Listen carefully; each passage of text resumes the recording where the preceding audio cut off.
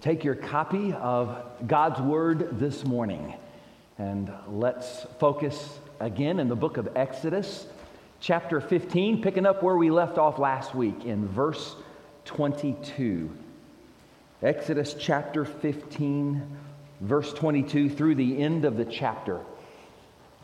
There's a famous author, a best-selling author by the name of Michael Paterniti, whose family on his father's side is from Italy, and very often he'll go back to visit them. Now, Mr. Paterniti says that for years he would go back to that village, and there was an elderly woman whom he would see every single day walking up this long, steep hill to visit the cemetery that was on top. Now, at first, he just assumed that she was visiting a loved one who had passed away, maybe a husband, maybe a child. But then he eventually found out the real reason why she made that trek day after day. It turns out, he says, that her archenemy died and was buried in that cemetery. And this elderly woman, every day, rain or shine, walked up that hill with that walking cane in her hands, I kid you not, so that she could spit on that grave one more time. Now, is it just me, or is there a lot of bitterness in the world today? Have you noticed? Bitter people are not hard to find. They're everywhere. The spouse who was abandoned, the child who was abused, the employee who was fired, the person who was simply wronged.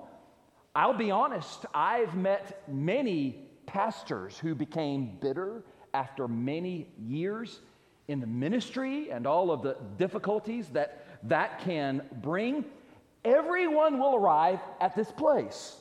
Someone, somewhere will do something. Something will happen in your life, something that you'll have to go through that, if you're not careful, would cause you to become bitter. Maybe some of you, that's where you are right now. And what you really need this morning is for God to turn the bitterness in your heart into a blessing. I'm here today to tell you that God can do it.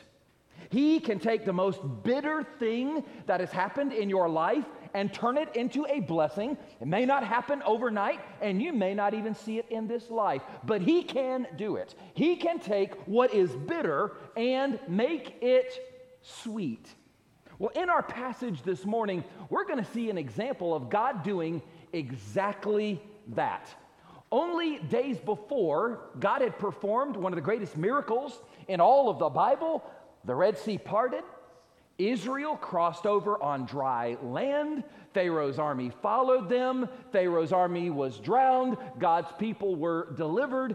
At the beginning of chapter 15, which we looked at last week, we read about the song of Moses. The people began to sing and praise the Lord. There was singing, there was dancing. It was a holy celebration. And then something happened. And that something that happened is called life. Life happened. And the people of Israel experienced their first crisis on the other side. They needed water, and the only water they could find was bitter. It was undrinkable. Yes, Israel had been saved from Pharaoh's army. Praise the Lord. But now they're thirsty. Now they need water. And now they are desperate.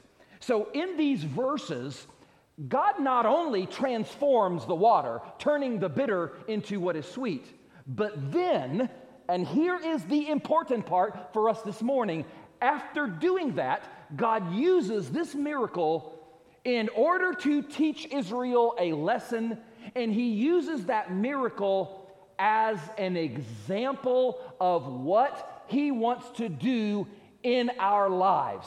God uses this experience as a picture of what God can do to the bitterness that is in us. So if you're struggling with bitterness, or if you're tempted to be bitter towards another person, towards God, just about life, there's some things I want you to remember in our passage this morning. I want you to remember that there's a plan when God leads you. There's a plan when God leads you. Look at verse 22. So Moses brought Israel from the Red Sea. Then they went out into the wilderness of Shur, and they went 3 days in the wilderness and found no water. Verse 22 is kind of like a new chapter in the life of Israel. One commentator called it Wilderness University. Israel did not take one step out of Egypt and immediately find themselves in the promised land. And likewise, neither do we take one step out of sin and immediately find ourselves in heaven. Israel had to pass through the wilderness. We have to pass through this life. This journey of faith that we are on is our wilderness, and it's all part of God's plan in which He is showing us how to follow Him and how to love Him. The Bible says Israel left the Red Sea and they went into the wilderness called Shur, and it's interesting because that Hebrew word means a wall. And that's kind of appropriate because it's kind of like Israel just ran into a wall. For 3 days they searched for water and didn't find any. And I'm sure they brought some water with them when they left, but we also know that a gallon of water weighs a little more than 8 pounds. You add that up, whatever water they would have brought with them has run out. We know that a person can only survive about 3 days without water, so time is short. Every now and then, a hurricane will come and visit us here in South Florida, praying we get a pass this year. But you know what happens every time there's a big one on the way. What does everybody do? They go and they buy up all the bottled water, just in case. And what happens when the bottled water runs out? People get feisty, don't they? People begin to fuss and fight. People will fight in the aisles of the stores. I've seen it. You've probably seen it. People go crazy about water even when it has not yet run out. I tell you that because imagine 2 or 3 million people and the water has run out. This is not a potential emergency. This is an emergency. Look at verse 23. Now, when they came to Marah, they could not drink the waters of Marah, for they were bitter. Therefore, the name of it was called Marah. After looking for water, finally they see some pond, some lake, some body of water, and they probably got very excited. They probably said, "Praise the Lord." They run to the water, they scoop it up, and immediately they discover that the water was bitter. They could not drink it. And so they gave it this name, Marah, which literally means bitterness. Now, we think we may know where this place is. There's a body of water just like this, about 3 days in the wilderness on the other side of the Red Sea, where even to this day, the water is bitter. Well, this was a crisis situation, and I want you to remember something. They were not in that situation because they had done something wrong. They were actually in that situation because they had done something right. Now, what had they done? What they had done was follow Moses and follow God into the wilderness. Now, it's been a while since we looked at this, so let me just share with you, let me remind you exactly how it is that Israel wound up at Marah. Remember back in chapter 13 of Exodus, verse 21? And the Lord went before them by day in a pillar of cloud to lead the way, and by night in a pillar of fire to give them light, so as to go by day and night. Let me ask you, who led them to Marah? God did.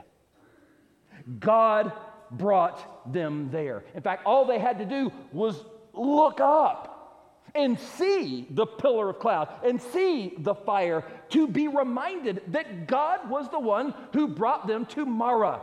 And does it not stand to reason that if God brought him there, he would then take care of them there. You've heard the old saying, the will of God will never take you where the grace of God will not keep you. They should have known that the same God who parted the waters of the Red Sea could also provide waters for them in the wilderness. You know, sometimes in life, the waters we drink, the proverbial waters we drink, are waters from the wells which we ourselves have dug. I'm talking about the bitter waters of sin and rebellion, but that's not what we have here. What we have here is the people of God at Marah because God led them there. And you don't have to do anything wrong to find yourself at a place of bitterness. In fact, you can do everything right and still arrive at your own Marah. You remember what Peter said? 1 Peter 4:12, he said, "Beloved, do not think it strange concerning the fiery trial, which is to try you, as though some strange thing happened to you." Don't think it's strange. Don't think it's odd if this happens. Don't think that God is somehow missing in action because you had to go through some horrible trial in your life, because that's not the case. God has a plan. Paul said in Acts 14:22, we must go through many tribulations to enter the kingdom of God. Notice he didn't say we will go through some tribulations. He said we will go through many. And he didn't say we might go through them. He said we must go through them. Jesus said in John 16:33, he said, "In the world you will have trouble, but be of good cheer. I have overcome the world." Even when you have trouble, God has a plan. And so when the experiences of life, whatever they may be, would make you bitter, remember, there's a plan when God leads you. Something else I want you to see in this story that we need to remember: not only is there a plan when God leads you, but there's a purpose when God tests you. There's a purpose when God tests you. So how did the people of Israel respond to this crisis? Well, let's find out. Verse 24. And the people called upon the Lord. Oh, wait, I'm sorry. My mistake, my bad. That's not what it says. It says, and the people complained against Moses, saying, "What shall we drink?" I'll talk more about this later on, because this isn't the first time and it's not going to be the last time that Israel complains against Moses. And by the way, let me remind you, the people complained about Moses. You get to the Gospels, the people complained about Jesus. If they complained about Moses and they complained about Jesus, get ready, people are going to complain about you. There will always be critics. Next Sunday, Lord willing, in chapter 16, Moses says to the people, hey, you're not complaining against me. He said, you're actually complaining against the Lord. When we complain about our circumstances, and isn't it easy to fall into that? When we complain about our circumstances, do you realize what we're really doing? We're complaining against the God who led us into those circumstances.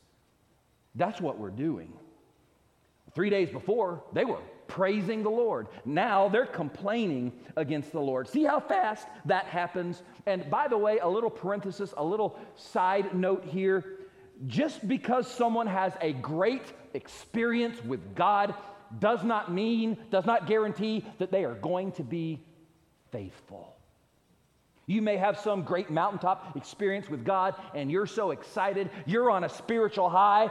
That does not guarantee that you're going to be faithful. And if you're not careful, you can put your confidence in your flesh and forget just how easy it is to fall.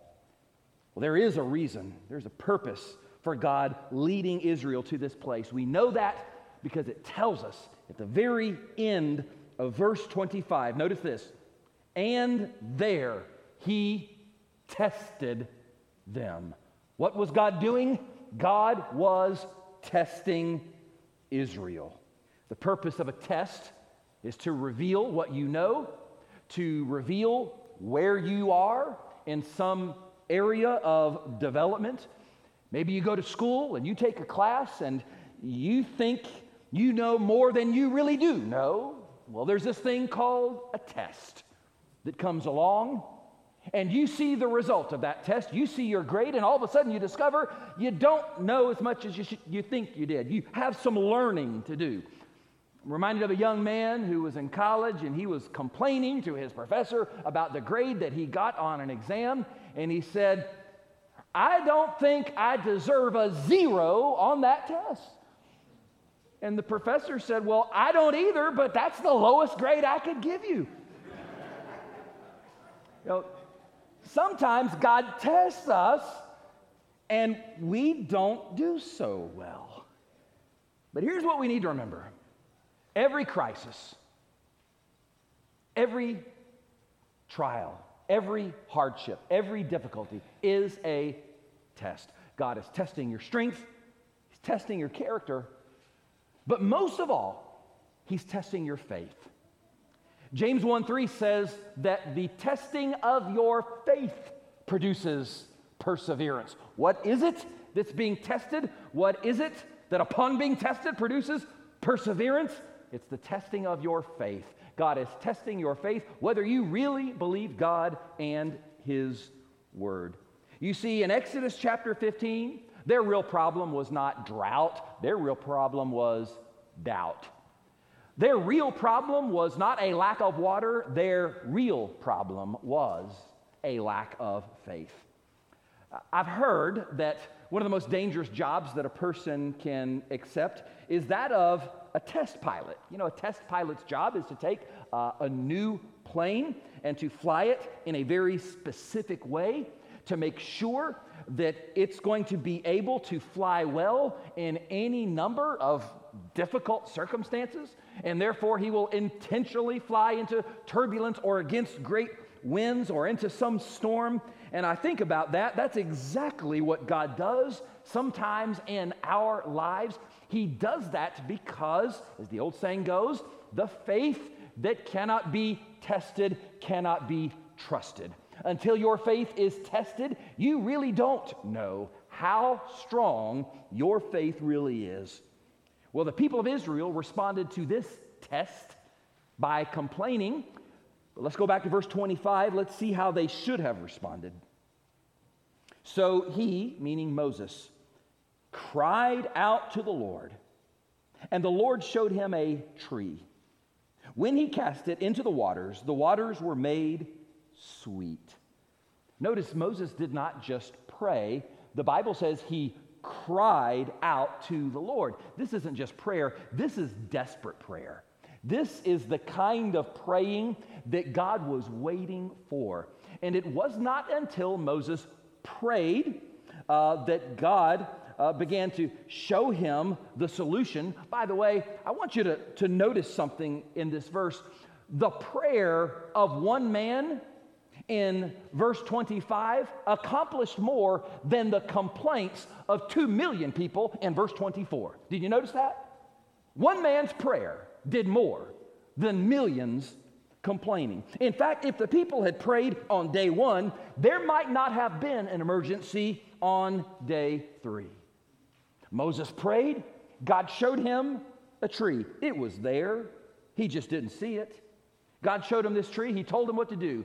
He cast it into the water, and when he did, the Bible says that the water became sweet. Now, just like when we were looking at the 10 plagues of Egypt, don't look at this and try to come up with some scientific explanation. This is a supernatural event. God performed a miracle. But why did God do it this way? Well, Moses may not have seen it or understood it at the time, but I certainly believe that God did it this way in part because this is a picture of what's going to happen later on, and it's a picture of what Jesus will one day do for us on the cross. You see, when Moses threw that tree in the water, it's as if all of the bitterness that was in the water was absorbed into the tree. And it's as if all the sweetness that was in the tree was absorbed into the water. And as a result, the actual composition of the water was miraculously changed in an instant. Well, listen to what 1 Peter 2:24 says. Peter may have had this story in mind when he said this. Who himself bore our sins in his own body on the tree, that we, having died to sins, might live for righteousness, by whose stripes you were healed. Notice Peter said that Jesus died on the tree. When Jesus died on the cross, like that tree, the sin of the world, the bitterness of sin, was absorbed by Jesus, and his righteousness, the sweetness of the righteousness of Christ, is absorbed by whosoever in this world believes upon him, whosoever calls upon the name of the Lord. And once again, there's this miraculous change that takes place in which a man or woman becomes a new creation in Jesus Christ. Now, this was all God's purpose for bringing Israel to Marah and testing Israel in this way. Remember, when you're tempted to be bitter, there's a plan when God leads you. There's a purpose when God tests you. One more thing I want you to see in this passage. There's a lesson God is teaching you. There's a lesson God's teaching you. In the Word of God, there's never a miracle without a message. Whenever a miracle is performed, there is some lesson that God is teaching through it.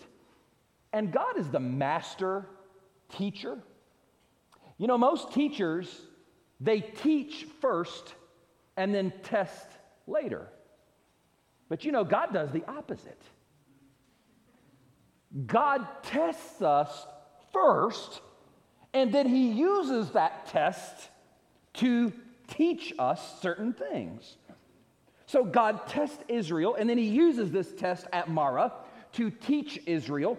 What does he teach them? Go back to verse 25. It says, there he made a statute and an ordinance for them, and there he tested them, verse 26, and said, if you diligently heed the voice of the Lord your God and do what is right in his sight, give ear to his commandments, and keep all his statutes, I will put none of the diseases on you which I have brought on the Egyptians. Now let me pause right there. What was God teaching Israel through this? There are several things, and 3 lessons in particular, that I believe that we can identify right here in the text. For example, there's a lesson about God's covenant. There's a lesson about God's covenant. God had not yet given to Moses the law, but he's going to soon. Very soon, Moses is going to go to Mount Sinai. God's going to give him the 10 Commandments. God's going to give to Israel numerous laws, especially for that nation and that time. But I want you to notice what God did not say here. God did not say, do these things and I will save you. God's already saved them. He's already brought them out of Egypt. That is no longer in question. God did not say, do these things and I will save you. He said, do this and I will protect you. I will bless you. If you heed God's voice and do what is right and listen to his commands and keep, notice this, all his statutes, you will not experience the plagues the Egyptians experienced. Now, we read that, and of course, we know the rest of the story because we can read further. We know that Israel did not normally heed. They did not do right. They did not always listen. They certainly did not keep all of the statutes, and therefore, they would need, and we need, someone to save us from the bitterness of our sin and rebellion.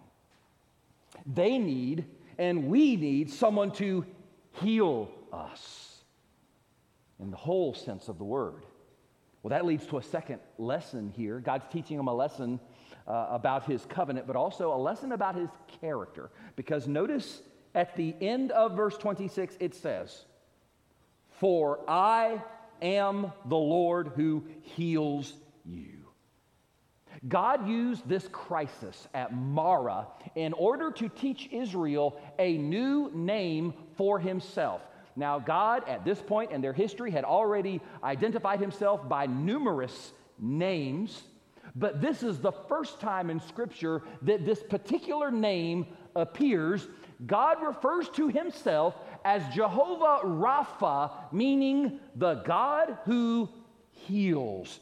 And that word in the Hebrew, Rapha, is used many times to refer to physical healing, but it's also used to refer to so much more. It refers to spiritual healing.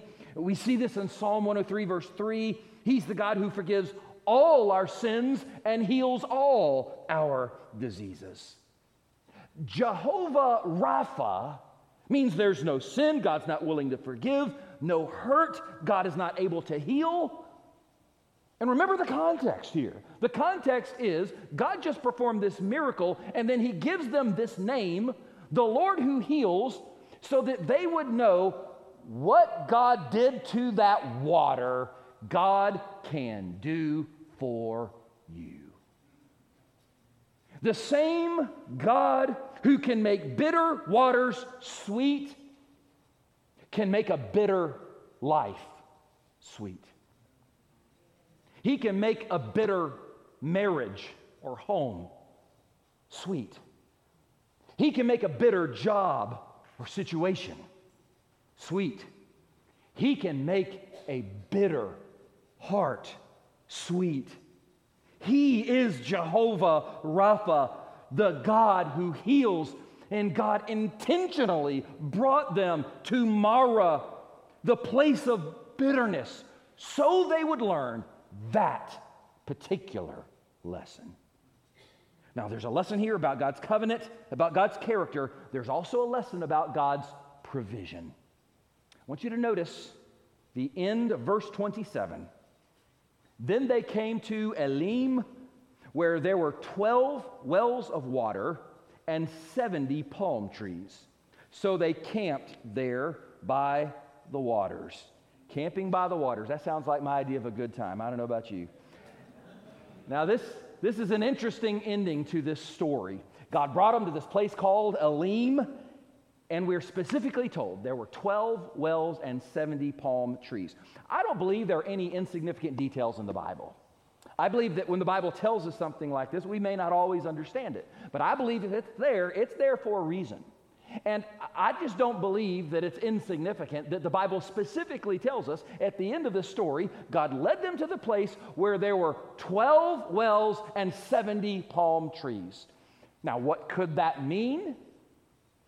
Well, it could be that there were 12 wells at Elim, and there were 12 tribes of Israel. It could be that there were 70 palm trees at Elim, and there were 70 elders of Israel. I don't know about you. I just don't think that's an accident. I believe God brought them there, and that we're specifically told that there were 12 wells for 12 tribes and 70 palms for 70 elders, a well for every tribe, a palm for every elder, that God was saying to them, I am all you need. I'm everything that you need, and it's still true for us today. Remember what Jesus said in John 7:37. If anyone thirsts, let him come to me and drink. He who believes in me, as the scripture has said, out of his heart will flow rivers of living water. At the beginning of our story, the people were thirsty. And all around us, there are people who are deeply, spiritually thirsty. And Jesus says to them, maybe he's saying to some of you this morning, he's saying, come to me. Believe in me. Follow me. Receive me. And he'll give you living waters, the water of life. He'll take the bitterness of sin and he'll turn it into the blessing of salvation. He'll take the bitterness of a place called hell and replace it with a blessing of a place called heaven. He'll take the bitterness of guilt and he will turn it into the blessing of salvation. and forgiveness if you will but ask him today. Would you join me as we pray? Our Heavenly Father, we thank you for who you are. You are Jehovah Rapha. You are the God who heals. And you heal us many times physically. And for that, we are grateful. But we thank you, God, that you don't stop there. We thank you that you heal the whole person. We thank you, you are the God who forgives all our sins and heals all our diseases. And Father, we pray this morning for that man or woman who perhaps is here today and that's exactly what they need to experience. Father, I pray that this would be that day that they would come to Jesus, the source of living waters. That they would come humbly, acknowledging that we've broken your law. We have not listened to you. We've not done what's right. We've not kept all your statutes, like verse 26 says. But Jesus did. He came from heaven to earth, and he did all of that perfectly every time on our behalf, so that when he went to the cross, he who knew no sin would become sin, that we who believe would become his righteousness. So, Father, I pray for that man or woman here today who needs to come and place their faith in Christ, the one who died for us and rose again, confessing him, acknowledging him as Lord of all. God, how I pray this morning that they would take that step, that this would be their day of salvation. And Father, I want to take a moment and pray as well for every man and woman here who maybe is struggling with bitterness. We know that Christians are not immune to this. So I pray, God, where there's any root of bitterness, that you would rip it out, that you'd help us to identify it and confess it and repent of it and surrender that to you. And that you would take whatever bitterness is there and turn it into and replace it with a blessing. We believe you can do that. We ask you to do that in our lives today. And show us, we pray, in these moments, what you would have us to do, what our response should be. We pray in Jesus' name. With God's people still praying, let me just ask before I close, maybe you're here today and you would say, Pastor, be praying for me because you talked about bitterness today, and honestly, that's me. There's bitterness there because of life, because of something that happened, because of critics, because of what somebody did to me at some time or place. And there's bitterness there. And I'm not going to point out to you or embarrass you or call you out or anything like that, but just by lifting up a hand, you'd say, Pastor, that's me, that's where I'm at, pray for me. That roots of bitterness would not be allowed to grow in my hearts, that God would just remove those. Any others? Just, Pastor, pray for me this morning. And that is going to be my prayer as I go into this week and as I think about this message. Anybody here today that would say, Pastor, I need to take that step of receiving Christ as Lord of my life. I need to be, as Jesus called it, born again. Anybody that would say, Pastor, that's me, by raising a hand, pray for me.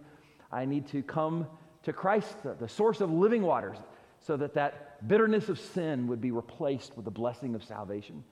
And you're willing to take that step this morning and say, I believe in him, that he died for me, that he rose again, and I'm going to follow him. I'm making that commitment this morning. Anybody that would say, that's me, that's the step I need to take, or that's the step I am taking this morning?